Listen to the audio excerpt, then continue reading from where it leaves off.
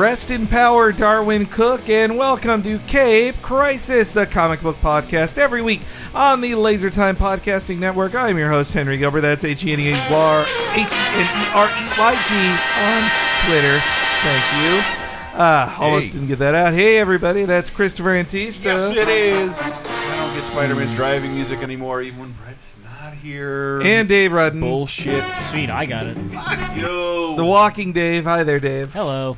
Have you been keeping up with the fear of the Walking Dead? No, not at all. No, no one has. No, that's not true. But goddamn, I just saw that the Preacher show is going to be on AMC, and the first shot of it up at me so much. I know it premieres this Sunday, but what I'm incredulous about is that they're already getting an after show. Like the shows. How many shows can Chris Hardwick do? What is it? Is it going to be called Talking Preacher? No, it's like After Preacher. Or just still preaching. They should call it Preach Around. Preaching to the choir. That's what they should call it. Preach Around. That deserves the Nobel Prize of puns. That was good, Dave. I shouldn't have jumped on it immediately. Like this week's episode is going to be a fun one. There's a ton of news to get into. I'm confident. But I am. I have. Man. Okay. So here's how great it's going to be. Let me sell you on it, Chris. All right. Okay. So we've got the superhero spotlight at the start. We've got a ton of news, mainly about movies and TV shows. We've got that classic Ask Hank segment and question of the week. We've read comic books, and most of all, we have the premiere of a new segment this very week. Oh goodness. And not only that, Chris, but this is such a big episode. We're going to be doing in 3 segments. Oh God, that means commercials. Just kidding. We don't have sponsors. But we sponsor ourselves, patreon.com/lasertime. And now let's get into the superhero spotlight. Select your hero. In keeping with the theme of this month, we're digging more into the convoluted apocalyptic X-Men who are important in the upcoming film. Almost sounded like Hebrew. X-Men Apocalypse. Well, this is one of the least Jewish superheroes ever. It's Warren Worthington the Third. Warren Worthington? Oh, of the California Worthington? A.K.A. Angel, A.K.A. Archangel, the richest X-Man and one of the original ones, who is a major character in X-Men Apocalypse. But let's start from the beginning. He first appeared in X-Men #1, September 1963. Yep. I knew that. He is one of the 5 original X-Men. Canonically, he is the 3rd student to join Xavier's school. He was created by Stan Lee and Jack Kirby. And he had a very stock character type on the team, so they had Cyclops the leader, Jean Grey the girl, Beast the jokester, Iceman also kind of a jokester, and then you had Angel, who was the rich playboy, who had lived a life of privilege until he found out he was mutant. A stinking mutant. So he joined up with Xavier's school, and his mutation was bird-like wings growing out of his back that give him the power of flight. And that's it. That's his only power, other than being a billionaire. Like, he does have that power, too. And so he has, like, Bruce Wayne style, like, I can buy anything, like, pretty much, yeah. And he like uses his money continually as a superpower / plot device as the series of X-Men would go on. But, yeah, when he started out, honestly, he was kind of the lamest X-Men because who can't fly? He still is. He is, though they've put work into making him cool. But when he started in his first appearance, he's like, yeah, I have these wings, and Professor Xavier gave me this cool harness to put them down, and I can wear my sports coat over it. So it's like when you put your boner underneath your elastic waistband. Exactly. Yeah. Take a piece from 40-Year-Old Virgin. If we were Paul Rudding and Seth Rogen, you know how I know you're a lame superhero? You were played by Ben Foster in the movie. He's a good guy. I'm not saying he's not, but he's destined to be a lame superhero. Yeah. So you see him as Bane? He was at it for a while with the X-Men, but their adventures weren't that interesting. I mean, they fought Magneto and then a lot of other losers, but like the Vanisher. And they were such losers that their book stopped getting published. And Angel, along with all the other original X-Men, fell into disrepair in the early 70s. That would be until 1975's Giant-Sized X-Men, where, like all the other X-Men classic ones, it was revealed that he had been held captive on the living island Krakoa, and he needed to be freed by the rest of the X-Men. God, about Krakoa. He or she rules. Yeah, they rule as the ground underneath the Wolverine and the X-Men school. The Jean Grey Academy. But anyway, so he gets freed, and then they're like, well, we've got too many X-Men. And he says, I don't want to be an X-Men anyway. And so they launch a brand new series to accommodate these cast-off X-Men, like how Beast joined the Avengers. Meanwhile, they create this new team called the Champions. They move to LA, and the Champions have Angel, Iceman, Ghost Rider, Black Widow, and Hercules. So a pretty good lineup of people who also can't support their own solo book. And he was on that team for about 5 years or so. He briefly rejoined the X-Men, though, in the early 80s when the Dark Phoenix saga went on. They kind of had all the original X-Men come back to say goodbye to Jean Grey as she was going to be passing away. And he stuck around for about 10 issues as a teammate, but he came to see that the X-Men had changed, and he was not into violent murderers like Wolverine being on the team. And Wolverine wasn't a fan of him either. And so then he starts the new Defenders. There were the classic Defenders, that had Doctor Strange, Hulk, Silver Surfer on it. But now he was going to have the new Defenders, which would This is the biggest loser in the superhero spotlight, isn't it? He is. But he was... Keep going, I'm he sorry. was so complicated in the other ones, I really wanted to explain his complex history. Especially because I was introduced to him under a different name, so keep going. Yeah. So Angel starts the new Defenders on his team are Beast and Iceman, and then the manager slash non... Sorry. And the manager slash non-combat boss of the team is Candy Southern, his longtime girlfriend, who just Candy Southern. He's definitely not a man. No, not a man. But he also had some of his worst costumes ever while on the Defenders, like really bad.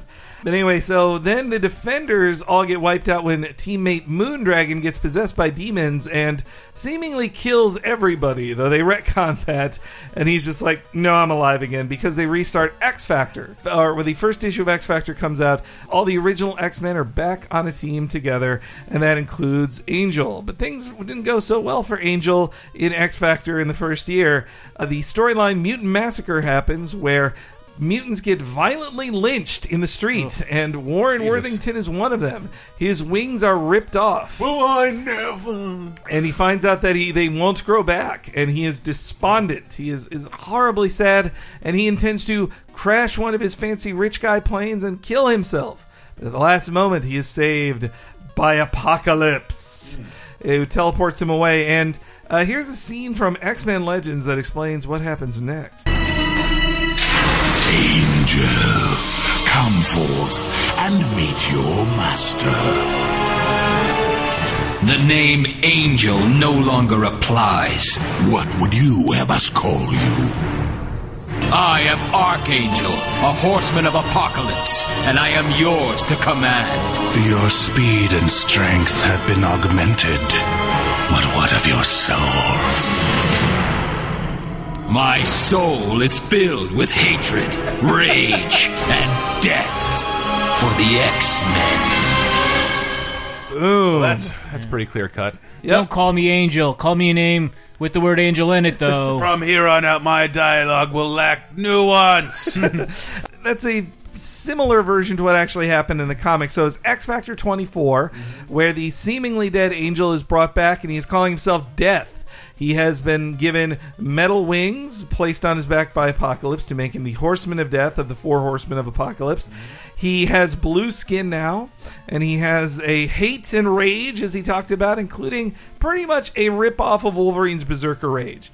In short, he's like a blue Wolverine who flies, and it was definitely it was the Wolverinizing of Warren Worthington. But I mean, he needed to be cool for the 80s. Like, he'd been a loser all this time. And I at least did like his design of blue hair with his, blue skin with his bright blonde hair. It was at least impressive. But the mind control only lasted for so long. Obviously, he's going to break it. He's a superhero who's mind controlled in a comic book. Obviously, it's not going to last too long. And then when he comes back, his girlfriend Candy is murdered.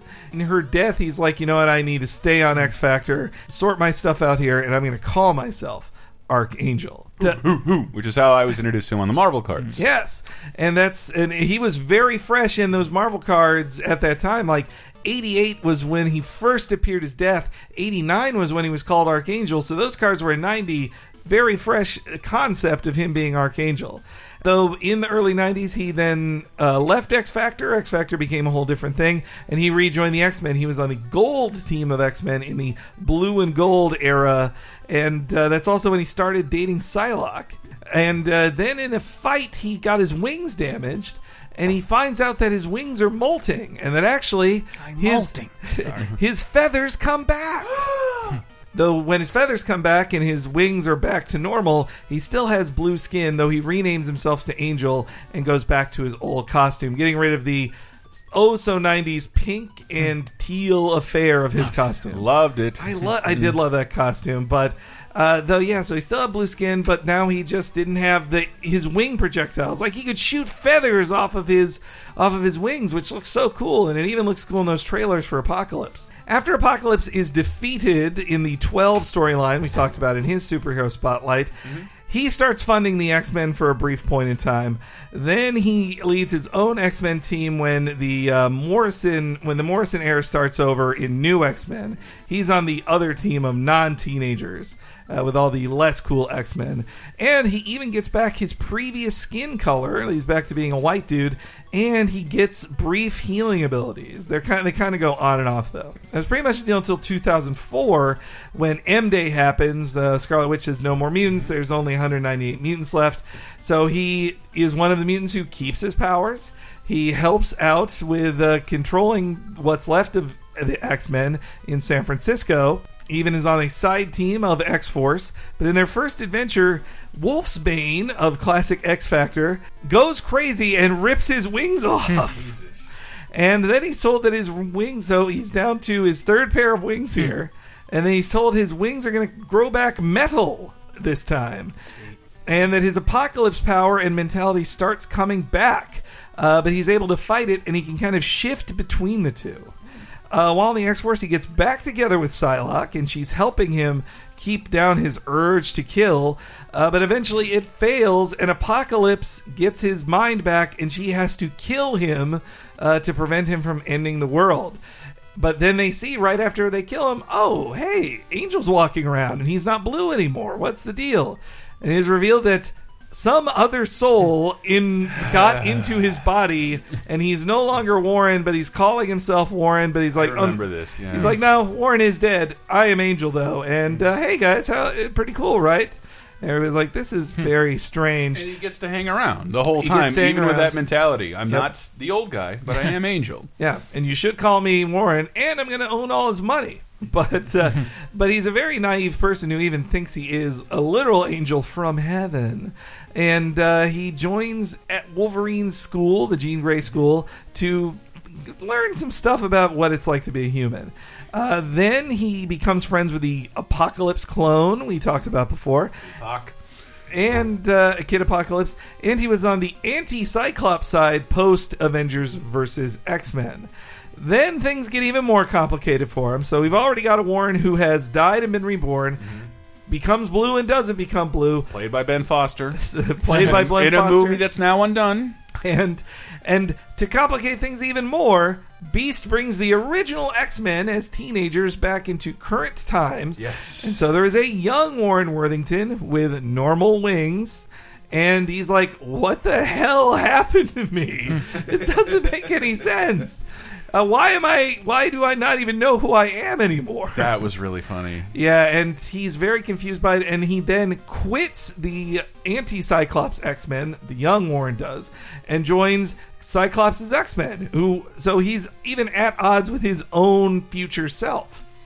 While he's on Cyclops' team, he starts dating the female clone of Wolverine, X-23, a relationship that actually just ended in the book. Really? So I bet it's going to be brief, their breakup. I think it's one of those things, it's classic superhero breakup of, you're less safe with me, we got to break up kind of deal, which usually means they'll get back together eventually. But they're both teammates on the all-new, all-different X-Men team, while meanwhile, the old Warren is going through even weirder stuff.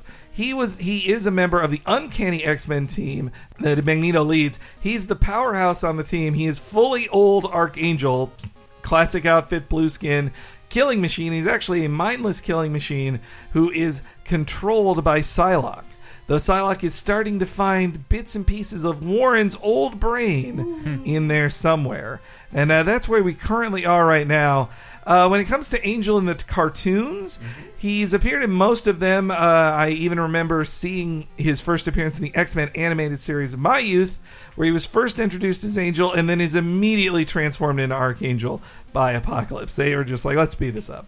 Yeah, he was, as you said, played by Ben Foster in X-Men Last Stand, which was a complete waste of finally introducing Angel into the world of X-Men. And yes, good casting, Dave. I do like my Ben Foster. And now he's going to be played by Ben Hardy in the X-Men Apocalypse film. We're on a bench streak. What? Yeah, he's from EastEnders or something, I think. I don't know. British people know who he is. And then he's appeared in a bunch of video games, though rarely playable, because Archangel is not a very interesting character. But that's pretty much it for him. I do like his, when I was first introduced to Angel, he was Archangel in his stupid costume. I even had, I think multiple toys of him. And he even came with, little metal feathers that you would pretend to throw with him in the original X-Men line. It's a pretty cool toy, and yeah, I'd rather him be a Wolverine clone than just be like, I'm a rich guy. I'm rich. I pay for things, and it's easy for me. That's my character. I don't miss that, and now it's even more confusing. They're just split up. There's now two Warrens, though I think he at least works well as Wolverine's boyfriend. He's just like, I'm a plain guy, and I am Wolverine's boyfriend. That's my job. And so that is a superhero spotlight. Select your hero. Yes. All right. So we are going to take our first break. When we come back, all the news that's fit to print, including a lot of positive information about DC, their films, and their comic books. Crazy, right? I've read an epic DC crossover this week. Whoa. Yeah. All right. And so that's all coming up after the break.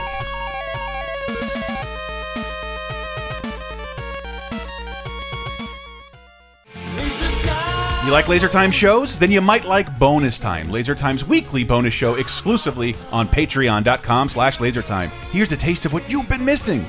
You want to go through games journalism days of yore. Heidi, she's like, but I found all these other jump drives from you, and these are all from our era in the games press that I've been slowly throwing out. 512 megabytes. We've made bigger podcasts. I wonder what I'm going to stick it in and see what's on. In a preview for Jumper Griffin's story. Oh, man. What the fuck? Can you read a sentence from that? Taking in a viewing of the Banff Happy Jumper trailer, you might be bracing yourself for seeing another game movie tie-in starring Hayden Christensen and Samuel L. Jackson. Hey, that's not a bad line. They've been in a lot of movie tie-in games together. But you'd be wrong, young Padawan. Central in the film, though they are, Jumper's Griffin's story allows Jamie Bell's character, the immensely irritating Jimmy from King Kong. That was a reference I thought everyone would get. Unfolding a different plot that intersects the events of the film because it was an interquel or something. That is way too good for a Jumper Griffin story preview. Thanks, Dave. No one was paying me. Get Bonus Time, Laser Time's weekly, full-length, uncensored, and ad-free Patreon-exclusive podcast, as well as weekly full-length movie commentaries, wrestling and cartoon video commentaries, physical rewards, the first season of Talking Simpson, and more at patreon.com/lasertime, starting at just $5. You'll help us live, and we'll do our best to help you never be bored again.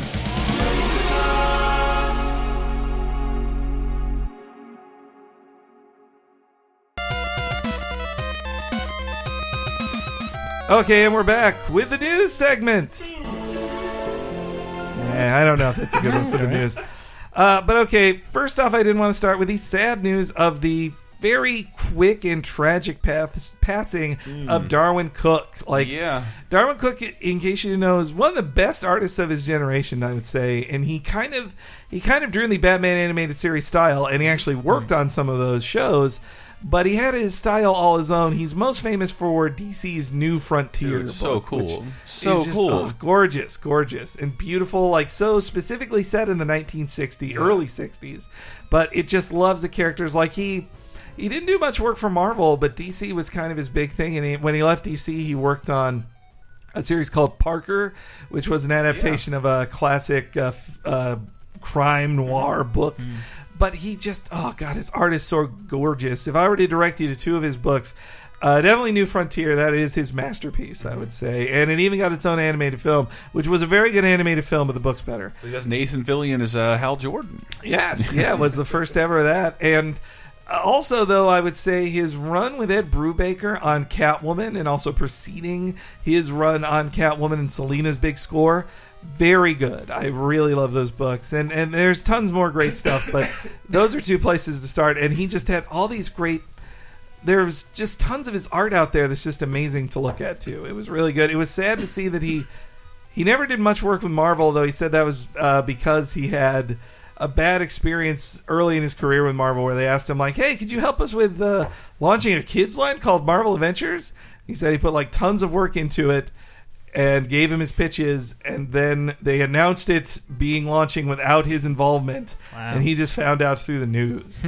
But yeah, it was... Oh, God, it was a really sad day last week because they first announced in the morning, like, Darwin Cook has aggressive cancer that is not good. And I was like, oh, boy, I wonder how much time he's got left. And then by that night at 1:30 a.m., he had passed away. Wow. So I think they really just put it out there to be like, he maybe wants to read the last of your thoughts before he's gone. And It's faster than Eazy-E's AIDS. Jeez. I don't have the sound effects up here. But yeah, R.I.P. Darwin Cook. Also, let's get on to the other news here. There was a big shake-up at Warner Brothers thanks to the flop success of Batman vs. Superman. They've now decided to create what they should have done in the first fucking place, a DC Films division. Yeah. Now, this is part of Warner's whole organization. They're like, well, we need people in charge of DC films, we need people in charge of Lego films, and we need a person in charge of the Harry Potter films. And they're all going to be their own fiefdoms, which they really should, if they were going to plan out 8 frickin' DC movies in the first place, maybe have a person in charge, instead of just hoping that Zack Snyder could figure it out. But the person in charge...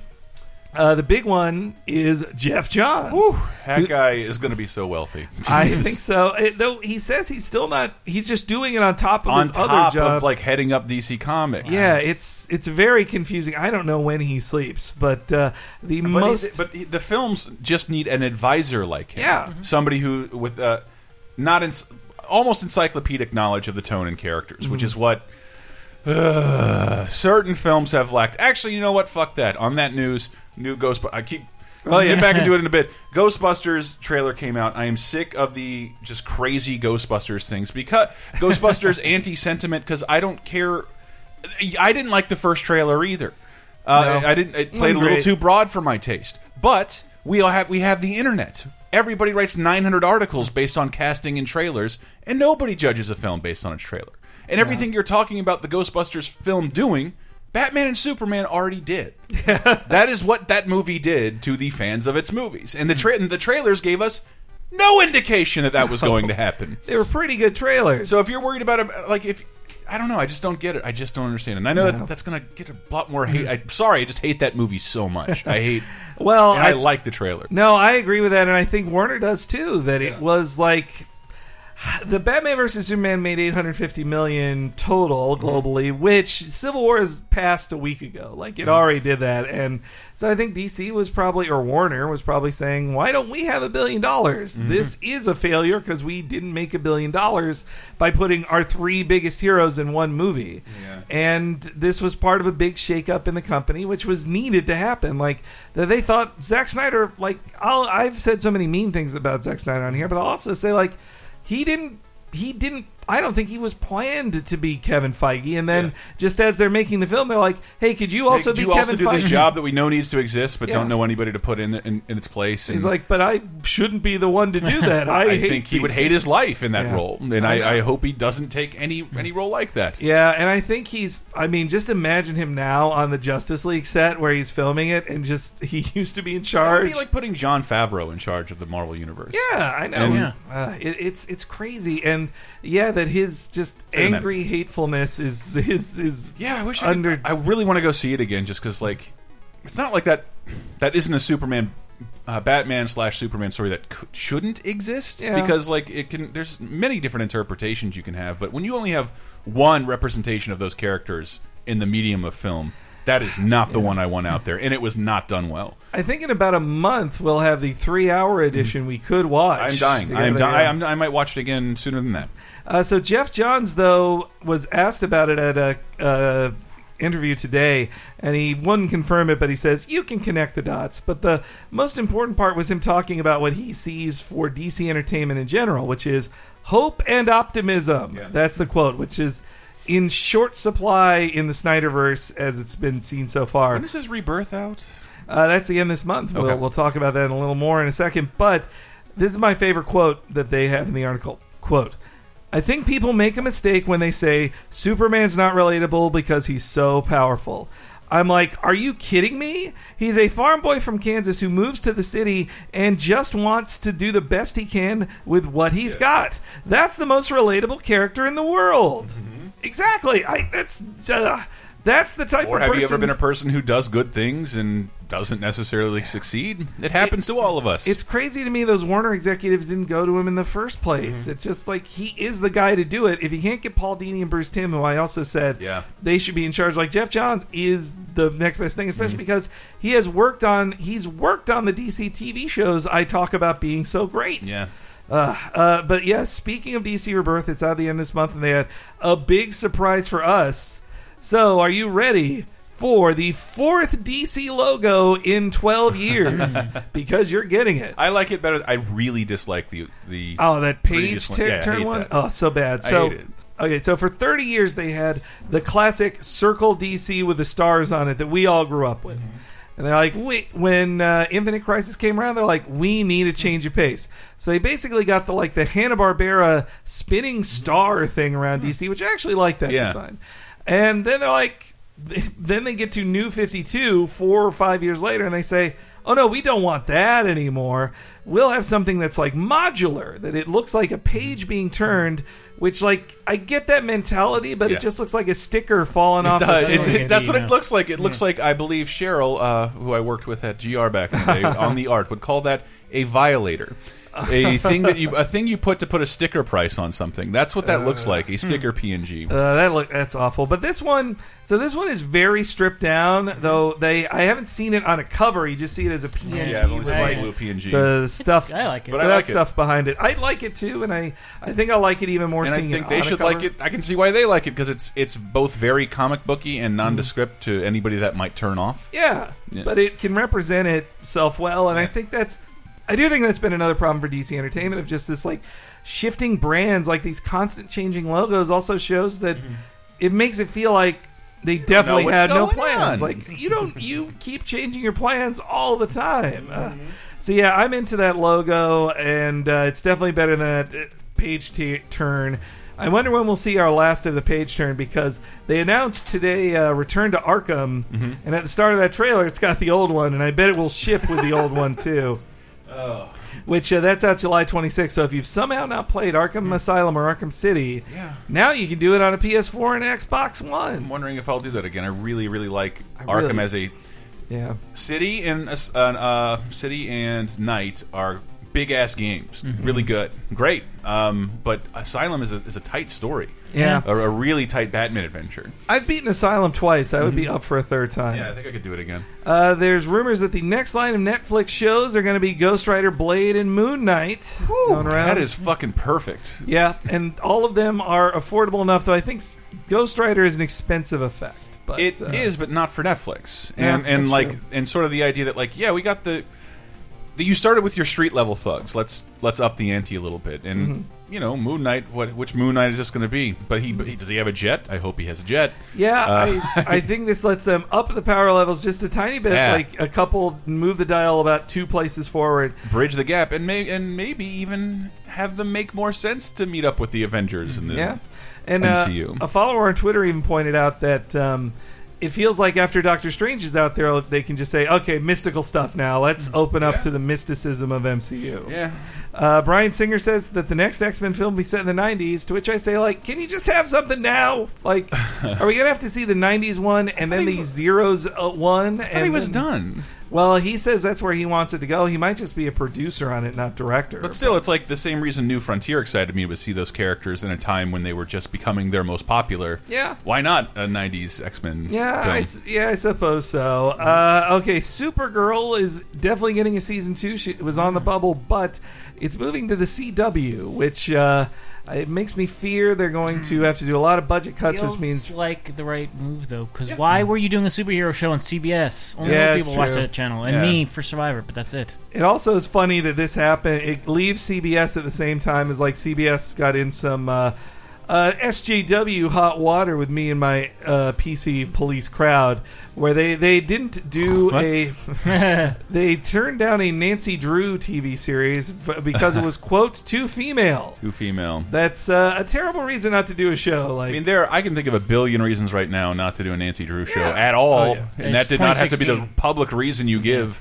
But I'll tell you what isn't too female. Harley Quinn getting a spin-off movie, maybe. That's pretty crazy. So Margot Robbie is apparently like the fire starter. She allegedly pitched it. Yeah, she pitched it and was like, I like this character. And I want more money. She commissioned... If I want to be really cynical about it, I imagine like she said that offhand, and something about how gorgeous she is makes me want to listen to everything she has to say. But also, like, she's like undoubtedly stole every single trailer. It's been about her, and not like Will Smith's in the trailer, and I always forget. Well, I think that's because Harley Quinn as a character is the most fun character people recognize in Suicide Squad. I think the world is going to fall in love with her in Suicide Squad. I hope so. And I also, it's not just that she said, hey, I do it. She commissioned a writer to start working on the script for it. And it would be a female-centric DC film that people implied like Batgirl might be in it or the other Birds of Prey. So, I mean, that would be awesome. And I think Margot Robbie now sees like if she wants to really launch her career to be a person who stars in tentpole comic films, she's got to have a little proactiveness about that. Become a producer on your own movie. She's got to be a real Margot getter. Timeout. Speaking of people who are go-getters, Robert Kirkman is doing another thing with AMC, which is the history of comic books as a documentary series on AMC. That's great. I'm loving this new approach to documentary series. I am old. Well, and I think Robert Kirkman, he works for Image, and so this isn't a documentary being driven by DC or Marvel. It's the most unbiased thing you're going to get. Yeah, but it's by AMC, and so they can get like statements from Marvel people for the thing too. I think it could be the best wide-ranging history of comic book stock ever. I didn't even see that news, but after our last show, I started looking in I'm going to look in. How long did Stan Lee work at Marvel? And then I'm like looking at Stan Lee, I'm like, okay, he's gonna die like in the next 10 days, and this is gonna be a biopic. There's no way there's not gonna be a Stan Lee biopic.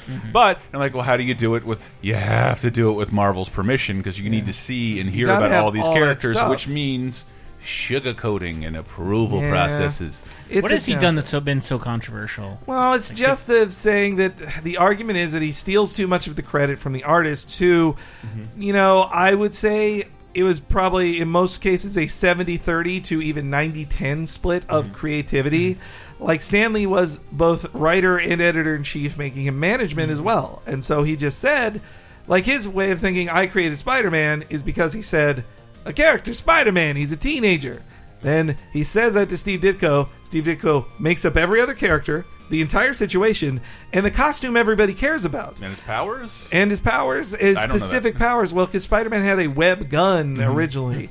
Steve Ditko put all that together, but then Stan Lee just writes the words over it in the balloons, and it makes you think like, well, the guy who actually conceived the world is the artist. I think you're allowed to feel both ways about Stan Lee. That he's a glory hog and he's taking a lot of credit for these characters. However, if we've never heard of Stan Lee, and I told you right now, I did a little research, and the Fantastic Four and the Avengers, all of them individually, Spider-Man, and practically the whole Marvel Universe have one guy.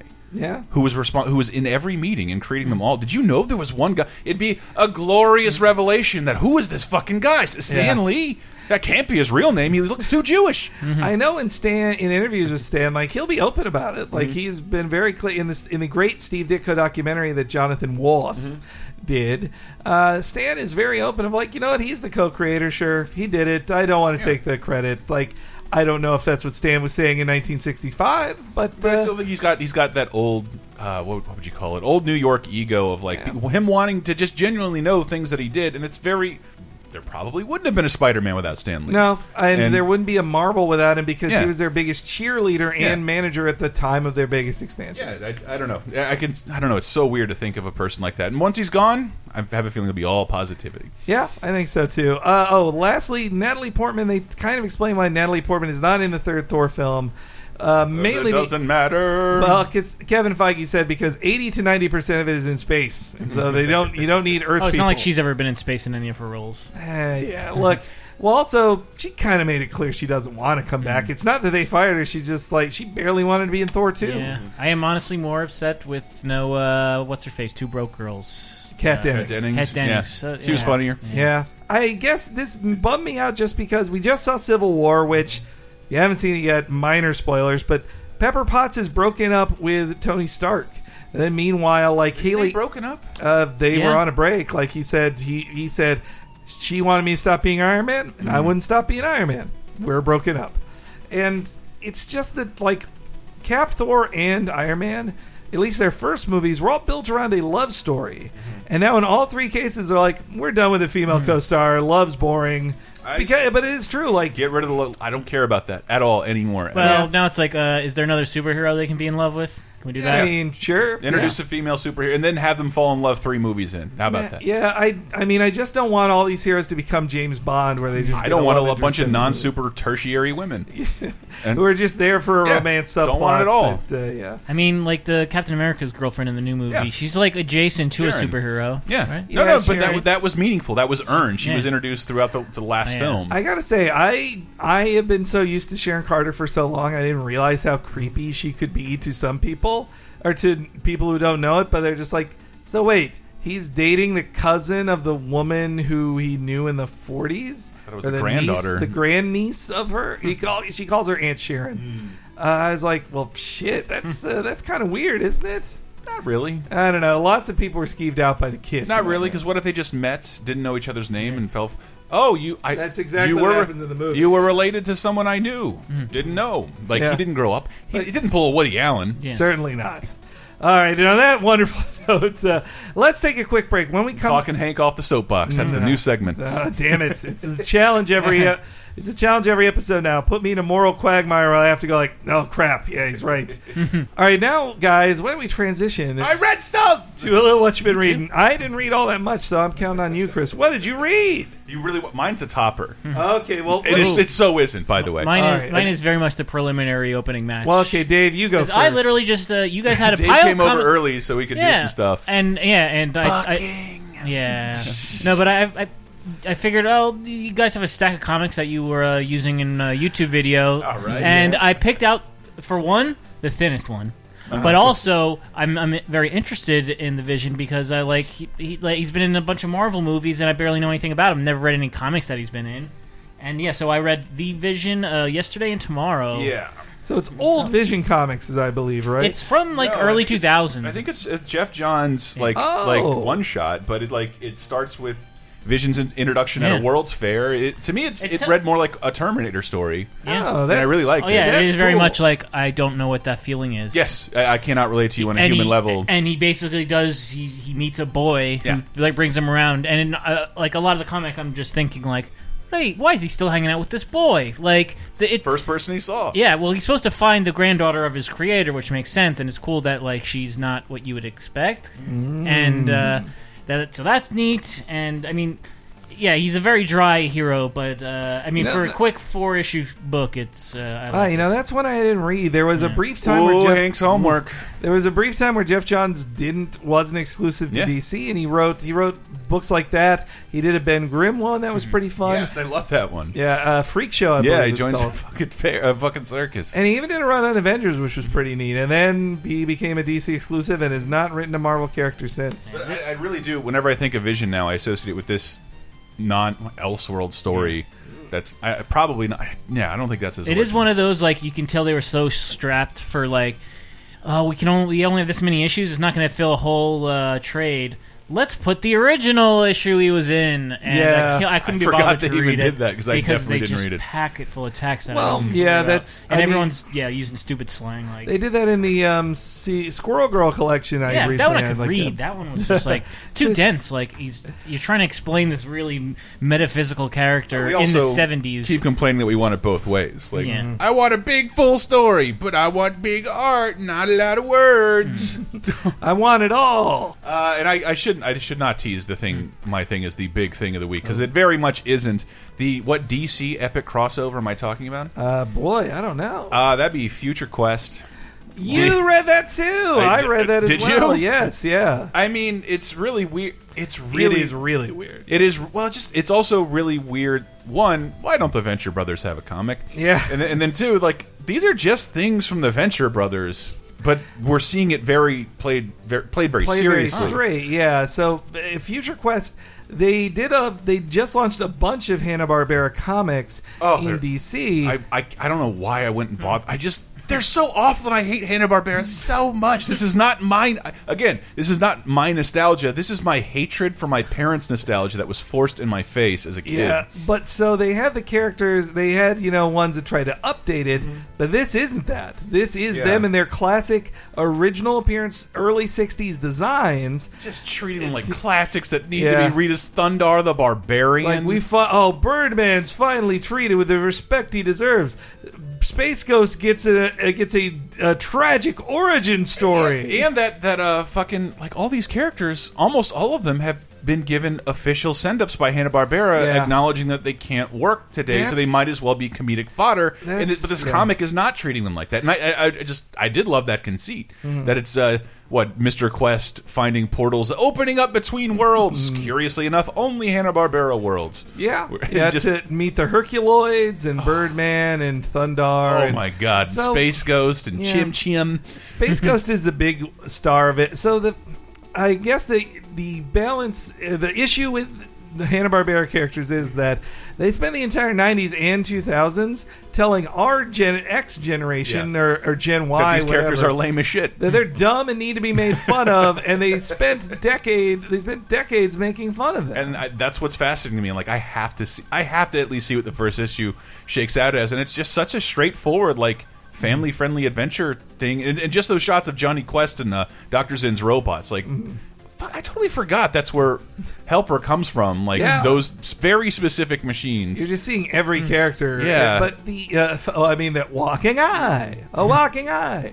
And though I get that guys who love Silver Age comics love those designs because I do. Those are mainly done by Alex Toth, and they're amazing. Like the Space Ghost design, he should be a Superman level character. That's a great design, but they just became a joke.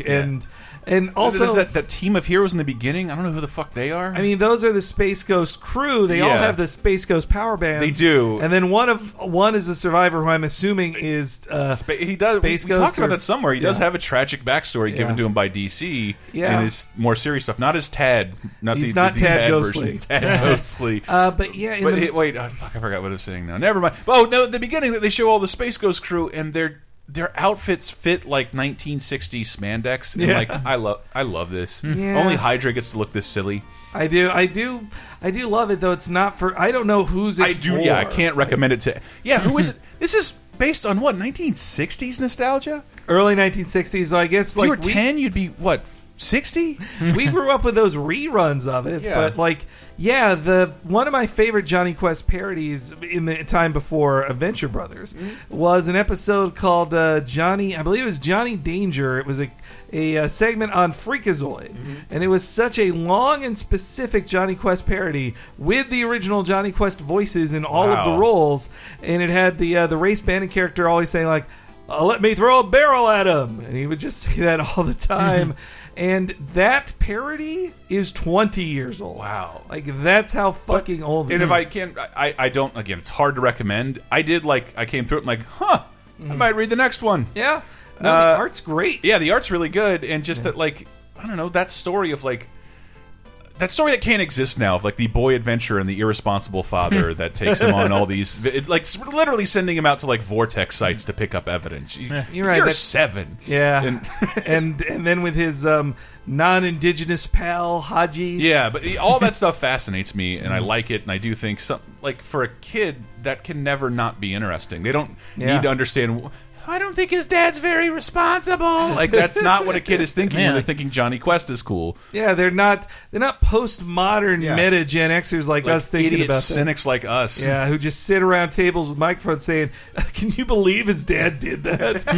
That doesn't make sense." Simple times. I also read Jughead #6, the finale of the first storyline of Jughead. Really fun book.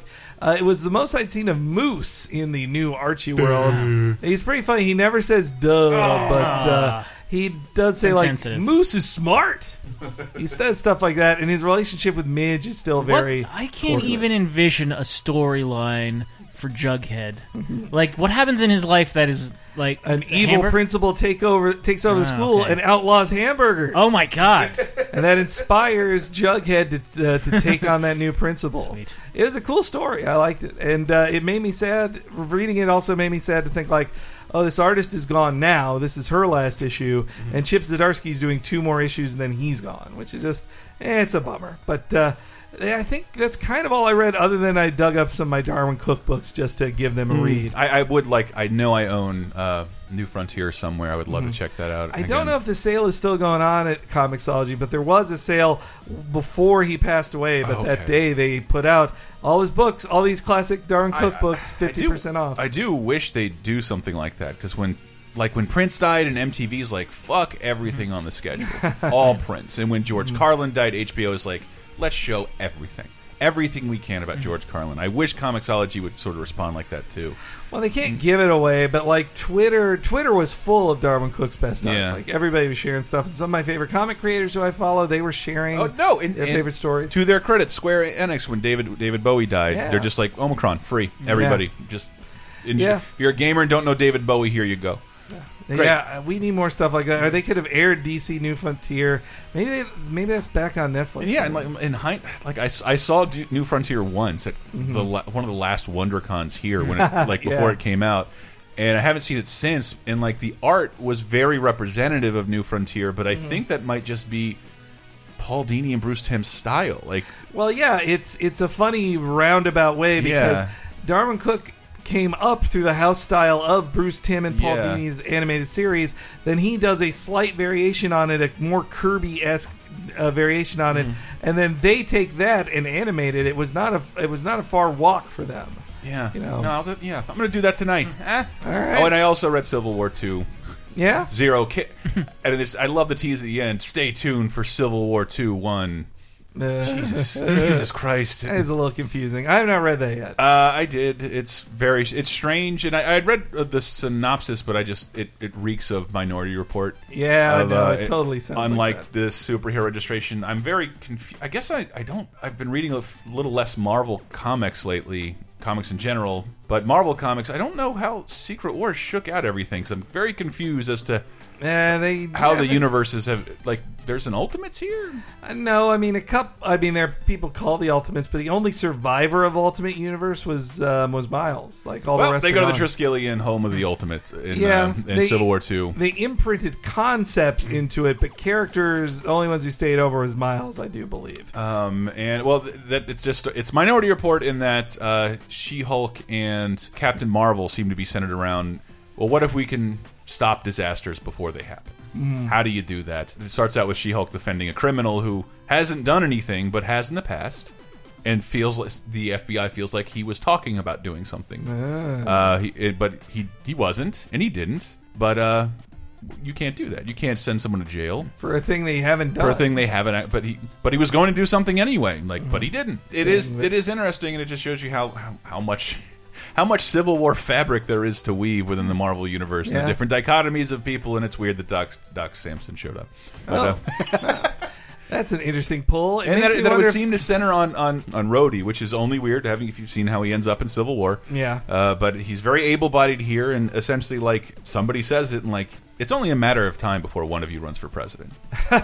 Yeah. I'm surprised it hasn't happened yet in the Marvel U. Would you like it to be? would you like to be the first? Wow. And I don't know, it pretty neat. I mean, I haven't read a Bendis comic. I feel like in like 3-4 months. Okay, I definitely want to read this then. Yep, issue 0 on store shelves now and digital store. I don't have a good plug for this because we don't make any money. All right, let's take a quick break. When we come back, we're going to have our special new quiz and your answers to last week's question of the week. See you then.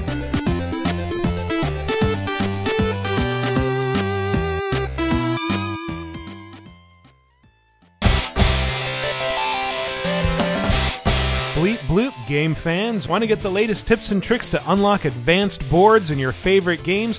Well, you won't hear any of that on Video Game Apocalypse, but you will hear a bunch of nerds talking about their favorite moments in video games. For example, I was really hoping Pocket Card Jockey could be a surprisingly good game, and it is. It really is. Did you want to play a game that is a very loving tribute to the sport of horse racing? No. That's also a Kings. game of solitaire. no. It's pretty much next Rusty Slugger, and it's really good. $7 on the eShop for your 3DS, boys. What? I got to pay up front for a Nintendo download? Well, get the demo. It's good. It's good. Also, I can't tell people I'm playing Pocket Card Jockey without them thinking like, oh, so you're masturbating. Yeah, Dave, whatever. Dave, everybody knows you work out of your house primarily. Everyone assumes you're masturbating all Yes. the time. Until you talk to them, you're masturbating. All your friends think It took that. Dave 15 minutes to answer this hangout question. Maybe Look, I do it tantric style, so it's got a... Uncharted 4. Uncharted 4. That's Video Game Apocalypse every Friday on the Laser Time Network. To see more, go to VideoGameApocalypse.com.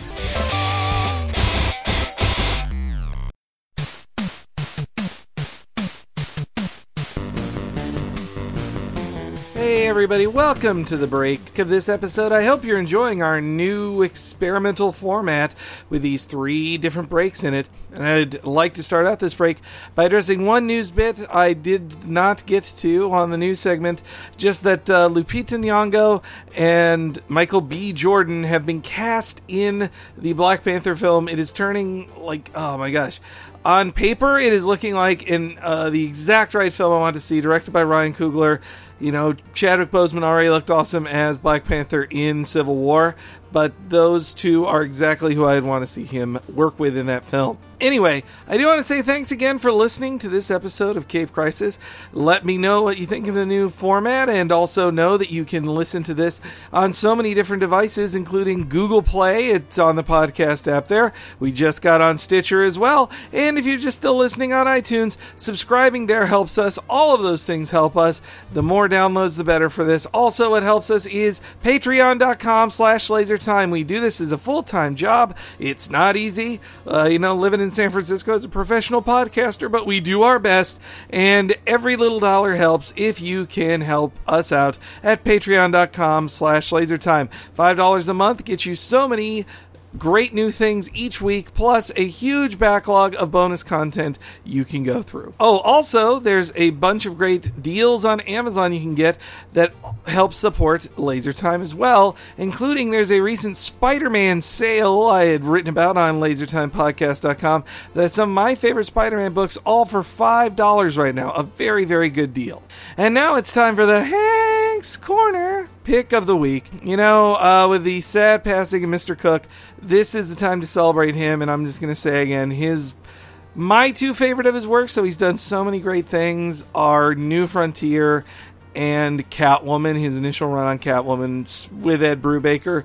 Such a fantastic book. He was one of the best ever. I mean, his work on Parker as well, and there's too many to name.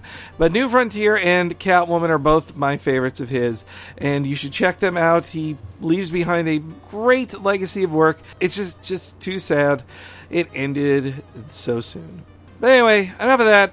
Now, back to the rest of the show.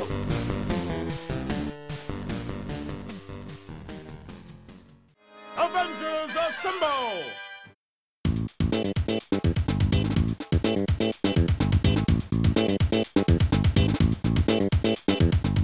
And welcome back to the unprecedented 3rd segment of Cape Crisis.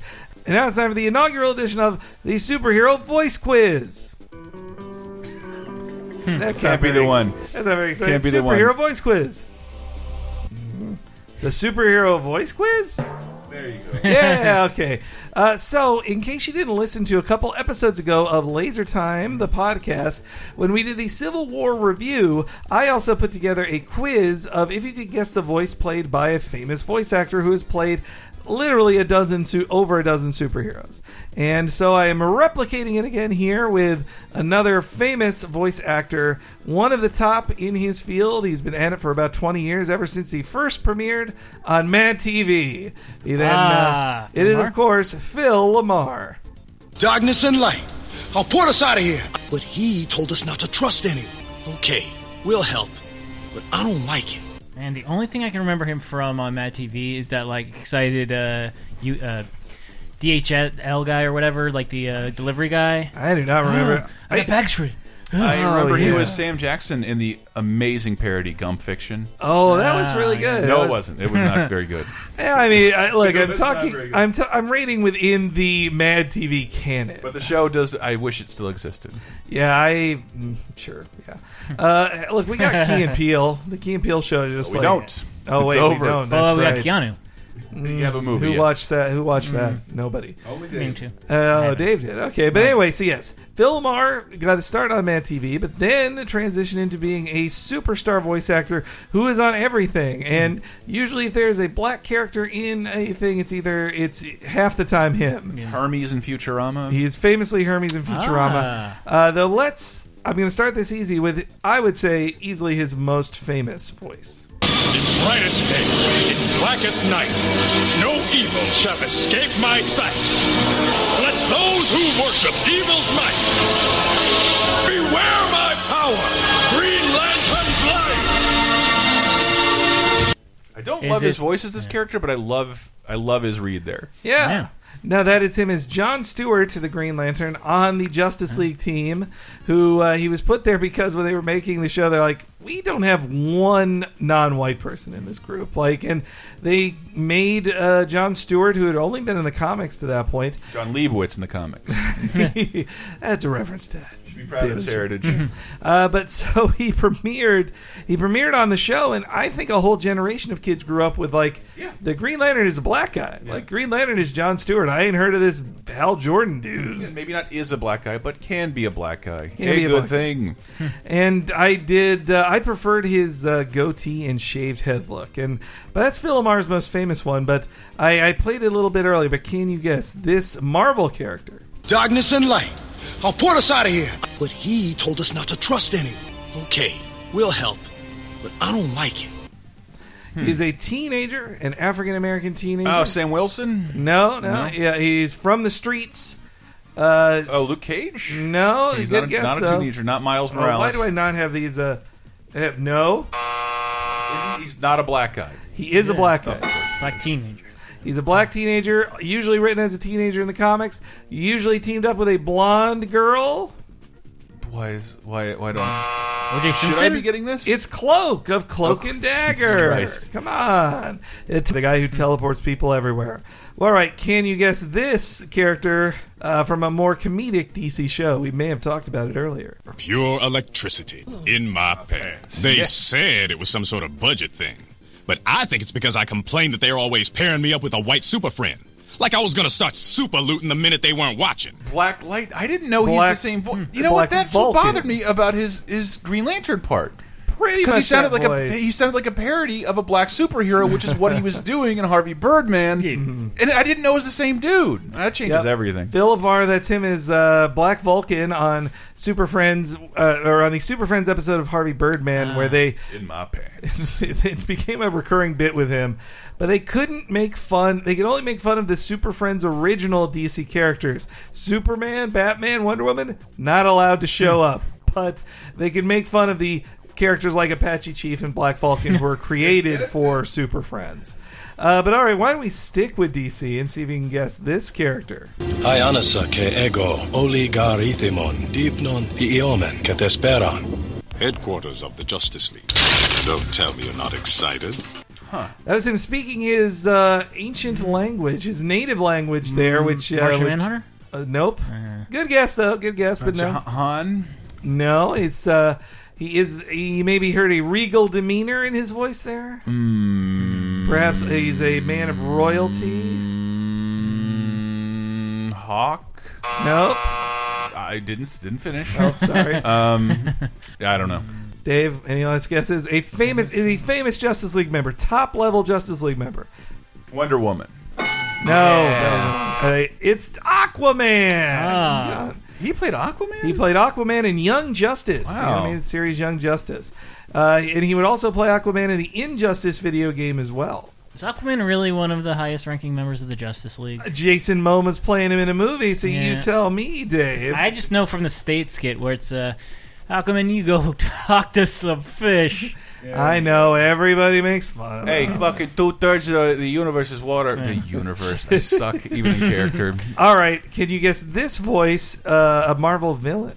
Earth is exactly where I belong, and I intend to rule it until the end of time.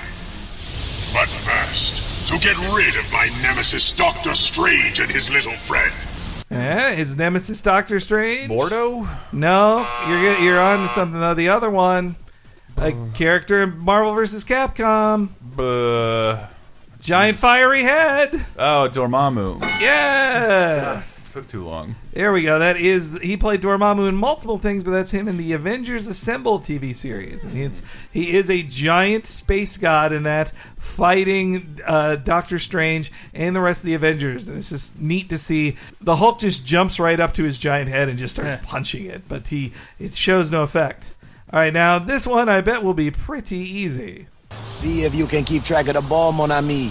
Lift the right cup, Gambit? win yourself a fabulous prize. Yeah. You did it. All right, go Dave. But now I realize that my heart should belong to the cards. Thanks for helping me see the light, mon ami. So that is a cornball mission in Lego Marvel's superheroes of just, you come up to him in the park and he's like, hey, do the shell game with me and see if you win. You did win. Yay. It's still a versatile stable of characters who have played this within superheroes. I know, that Mon Ami. Phil gets his head shot off in Pulp Fiction. That's what Man, I don't even know. That's his most famous line. And lastly, here's one last one. DC character. Destroying my peripherals is not part of the program. Error! Recalculating. Units of Earth. I have selected your planet for permanent backup in my archives. Calculon. No. Alpha 5 from Power Rangers? No. Is a DC character with a robot voice who is famous for archiving things and destroying planets. Galactus. No. All right, he's a Superman villain who's a robot. Brainiac. Yes. That is Lego Brainiac from the DC Lego Justice League Cosmic Clash cartoon, which we talked about. I used many voice actors from that because it was surprising. Like, oh, Troy Baker's Batman in that, and Nolan North is Superman in it. It's always fun to see those two team up. I'll always remember Philomar as a vamp from Metal Gear Solid, which is basically close enough to a supervillain for government work. Like, pretty much. He doesn't die. Nope. And he's gay, making him evil. Loves a sniper or something, I forget. All right, let's get into the Ask Hank stuff. And let me know if you guys enjoyed that segment out there. Not you guys. I know you guys loved it. I mean the listeners. All right, so this week's Ask Hanks, let's first start with Dexter's Lab. They asked, you're only allowed to subscribe to 3 comic books for the rest of your life. Which ones are they? The issue I have with this is just that, like, some of my favorite books are limited. And so if I can only subscribe to 3 of them, like, let's say I subscribe to Southern Bastards, one of my favorite comics. When it ends in, let's say, 5 years, that's one less comic I'll be able to read. And then I have the issue of, like, I could say Invincible because it doesn't seem like it's ever going to stop. Yeah. But it is reliant on a wealth of knowledge of multiple superhero universes that it's kind of sending up. How could I appreciate that if I'm not enjoying the source of... Yeah, it's a hard pick there. So if I were to just stick with books that I know will never stop, Amazing Spider-Man, Justice League, and the Avengers, because Amazing Spider-Man, that's my favorite book. I'll never not be reading that monthly. Justice League and Avengers will always exist, and it'll let me keep tabs on basically what's going on with the major heroes of both universes. That's so cheating, Hank. I know, it's really and you didn't even get the Batman in there. It's been the most consistently great comic throughout. Yeah, it is, but you never know if the A book is still detective or if it's Batman. It's hard to pick there. Well, meanwhile, I want the best superhero bang for my buck with these 3 books I have to subscribe to for the rest of my life. So Garnzer asks, whenever someone becomes gay in comics, you pointed out with delight, do you then consider the character to have been gay from the beginning, and any straight affairs that they were thinking was them hiding their true person? Do you start with the idea that the status quo from the time you started reading or watching, then pick and choose what parts came before or came along after, and factor that into your idea of the character? Let me answer this one. No, no, kidding. No, I mean... But I just had a conversation with somebody about their straight relationship before coming out. Obviously it felt like it was something they were supposed to do, and it didn't feel quite right. But there were still aspects of love in a relationship before the coming out, and it doesn't negate the relationship that happened. That'll always be that person's ex-girlfriend. Oh God, did I just tip my hand on who it might be? It's a man. But I know what you mean. That and sexuality is fluid. Like some people were in love and were. I barely believe in gay and straight as it is. It's just my own societal hang-ups have given me an issue with fucking men that I wish I never had to begin. We're all sexual T1000s. Is what you're saying. I'm growing at the age where my dick barely works, and I don't care anyway because I'd rather eat too much, drink, and pass out. But before that, I wish I had the opportunity to fuck anything I wanted. God damn it. So when it comes to characters, I don't think they are made gay or changed to be gay. Let's look at Iceman. I think his heterosexual relationships can still work canonically beforehand, but they also can just have him say oh yeah, I was super deep in the closet and performing a character I thought I was supposed to be, but I'm not into girls. That's not me. And I think that if you have an eye towards the continuity beforehand, I like it more when a writer has clearly read their old stuff and they can weave through their history of maybe not that. But I also do like when Catwoman last year got a girlfriend and it was not a thing. She's just Catwoman probably does swing both ways. Or if she finds herself attracted to a woman, doesn't care. I've heard that as a stance of solidarity. You're always gay. I was always gay, and I don't know. You probably it doesn't. You don't even have to think of it like that. Don't even worry about it. I see it similar as an origin revamp of just and there's been a lot of good ones of Swamp Thing wasn't cool. Then they redid his origin. And they reworked it to say, well, actually, it was this, but here's how it changes this old book, but it doesn't say that old book never happened. Yeah. It's not that much of a difference with a character going evil. Yeah. Why did I compare the two? No nasty comments, people. And so last week's superstar question asker, Psylocke Rules, who I named the episode after, said, what character are you waiting for? You're the first person to have an episode named after you, Psylocke Rules, by the way. You should be honored. Yeah. What character are you waiting for to finally have a big screen appearance? She-Hulk. She-Hulk a million times She-Hulk. Having just read her today, She-Hulk would be great. I tried to make her my main in MVC3, but it turns out I suck at that game no matter what. Quarter circle, fuck you. If Hellcat hadn't been, a certain version of Hellcat hadn't been in Jessica Jones, I might have even said her. But She-Hulk. A million times She-Hulk. I would like to see a new Fantastic Four. Yeah, I want to see it again. Different one. I'd like to see a better thing. Oh, make them old. Make them real old. Have them be all... Scare all your marketing people. Have Invisible Woman be 39. Oh no. All right, last week's question of the week was, what was the first superhero movie you saw? And get ready to feel old in a couple of cases, guys. But Triskidable starts out by saying, Spider-Man.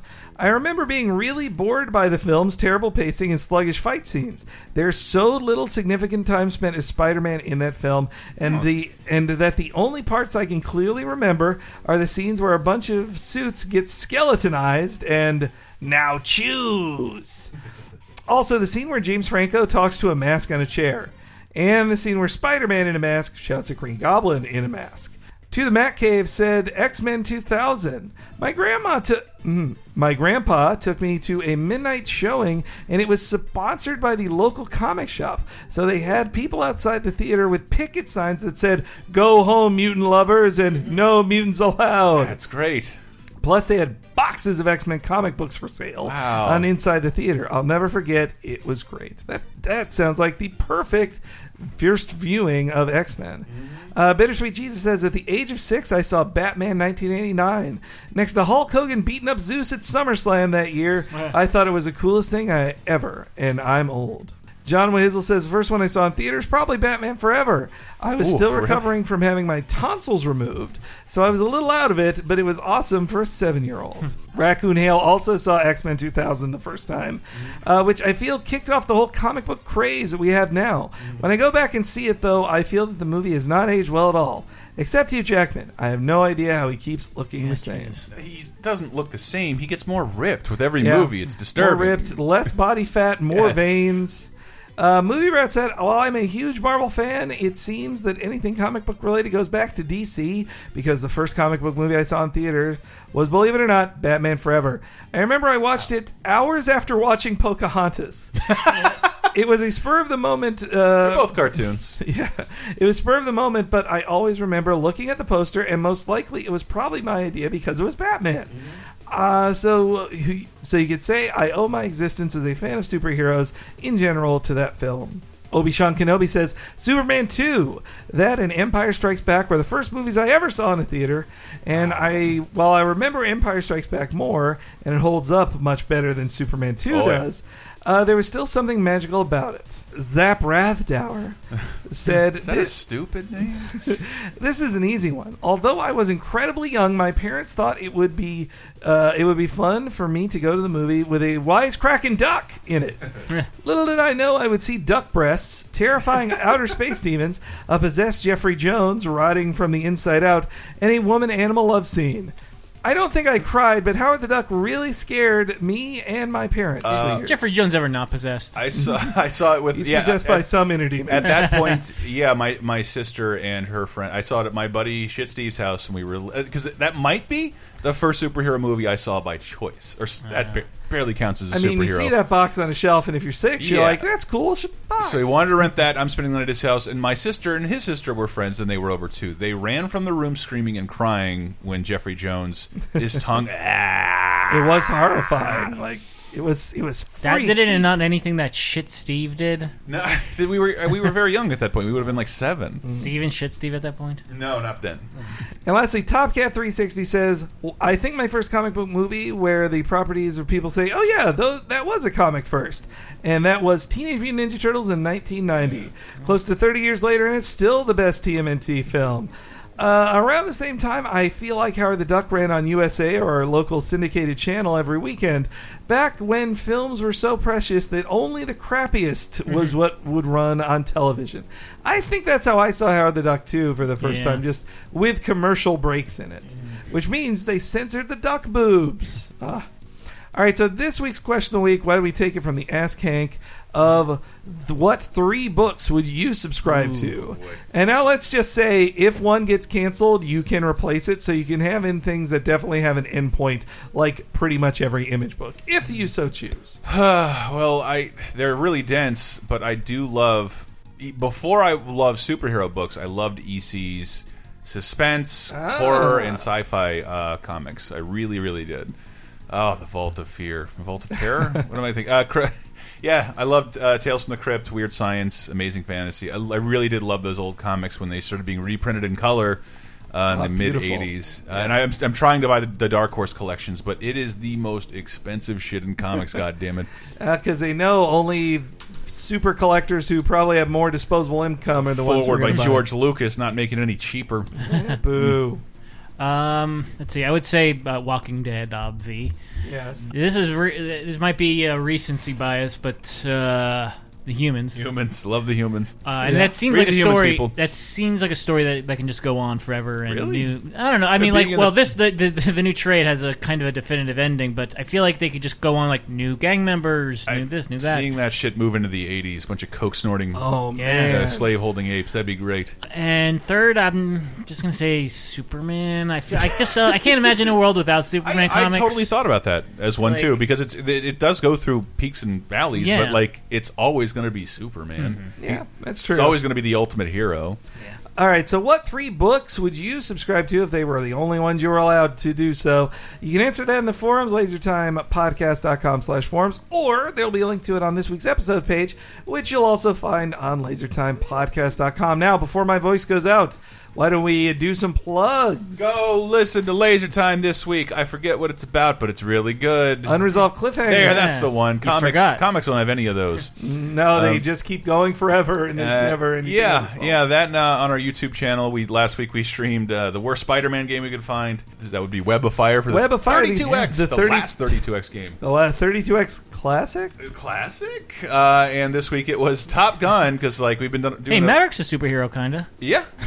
I guess he is. He can buzz any tower. Yeah. But man, the cut scenes in that Top Gun So game good. are so great. And check out 30-2010. Cool stuff happening with that show. Mm-hmm. We just had a Civil War chat about it last week, about the comic book event. Along with the talks on, because of the nature of what the show is, a look 30, 20, and 10 years ago to that specific week. Short Circuit to Twister to Civil War. Jesus Christ. Jesus Christ. A more eclectic show you will not find. Yeah. And I host Cheap Podcast, Pro Wrestling Podcast. We also just went to a 3-segment show, which includes the Superhero Spotlight, the Superhero Spotlight like kayfabe history, where we run through an entire wrestler's storylines, from jumping good to bad. Maybe they didn't know how to talk when they started, and Santa Claus granted them the power. Then we do a live segment where we interact with fans and talk about the wrestling of the week, and then we do kind of community stuff. It's fun. We're doing it live. Yeah. Fuck it, we'll do it live. The live aspect is a lot of fun to it. I think we just did one, but I liked our pilot. First things that don't always go smoothly. We also did the Talking Simpsons podcast, which you should really listen to. We're deep into season 3 with all the best episodes. The show's pretty much a classic every week, it feels like. And of course, we're all supported on patreon.com/lasertime. If you're not supporting us, we really would appreciate it. This is what pays our bills, baby. But I guess that's it. So let me know what you think of this new format change. Let me know in the comments, guys. And until next week, Excelsior!